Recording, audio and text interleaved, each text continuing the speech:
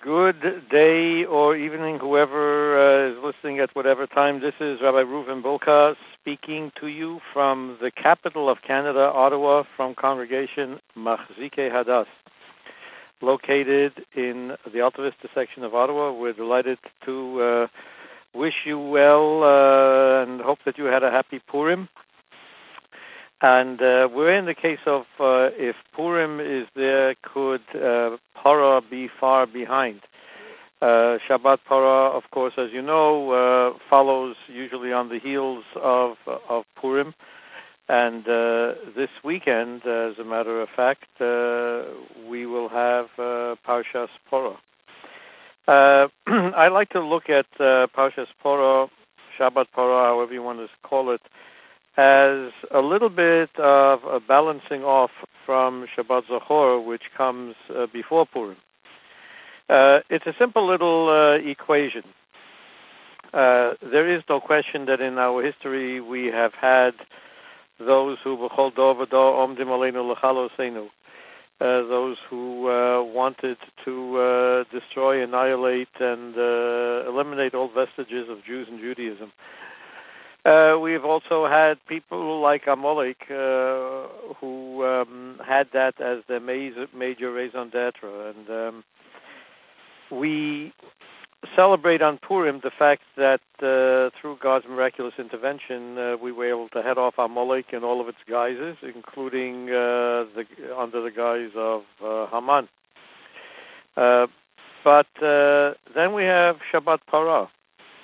And arguably we could say, where does Parah fit into all of this? Zachor before Purim makes sense.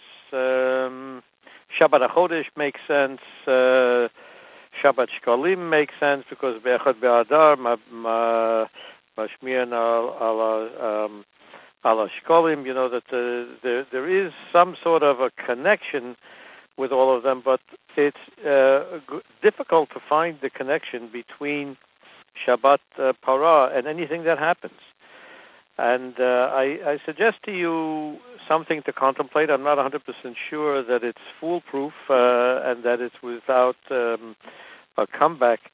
But there is a danger when focusing on our enemies, and we have had no shortage, that we blame them for everything. And we can land up in a situation like this, becoming a little bit smug and thinking that were it not for our enemies, we'd be perfect and there would be no problems with anything that we do. And the Chazal, in a very subtle way, said, we need to balance off Shabbat Zachor with Shabbat Parah. What is Parah? Parah is the Parah Aduma. What is the Parah Aduma? Well, according to many, it is a kapora. It is an atonement for the Chet Egel, for the golden calf.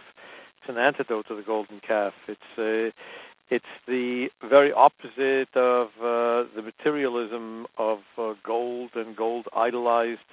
It's taking something which is perfect and reducing it to ashes. It goes in the opposite direction of materialism, and it's a lesson. It's a lesson that we can sometimes be our own worst enemies. And we sometimes do to ourselves the things that are very destructive. And we need to be aware of this.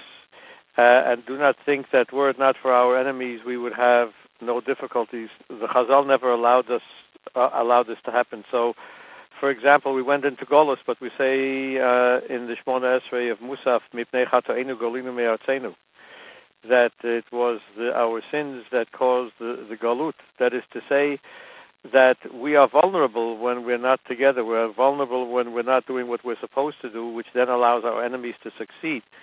So we shouldn't think that it's all one-sided. This gives us a balanced approach that tells us that there are lots of things that we can do on our own to improve our situation. So if you want to know where Parah fits into the galaxy, it's the post-Purim wake-up call. And we hope that this message rings true for all of us in a very positive way. Wish you well, have a good Shabbos, and start thinking now about having a happy Pesach. Rabbi Bulka signing off from Ottawa, Canada.